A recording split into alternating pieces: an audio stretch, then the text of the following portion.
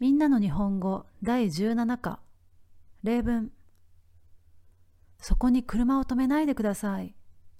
すみません。もう12時ですよ。一人で大丈夫ですか？ええ、心配しないでください。タクシーで帰りますから。今晩飲みに行きませんか？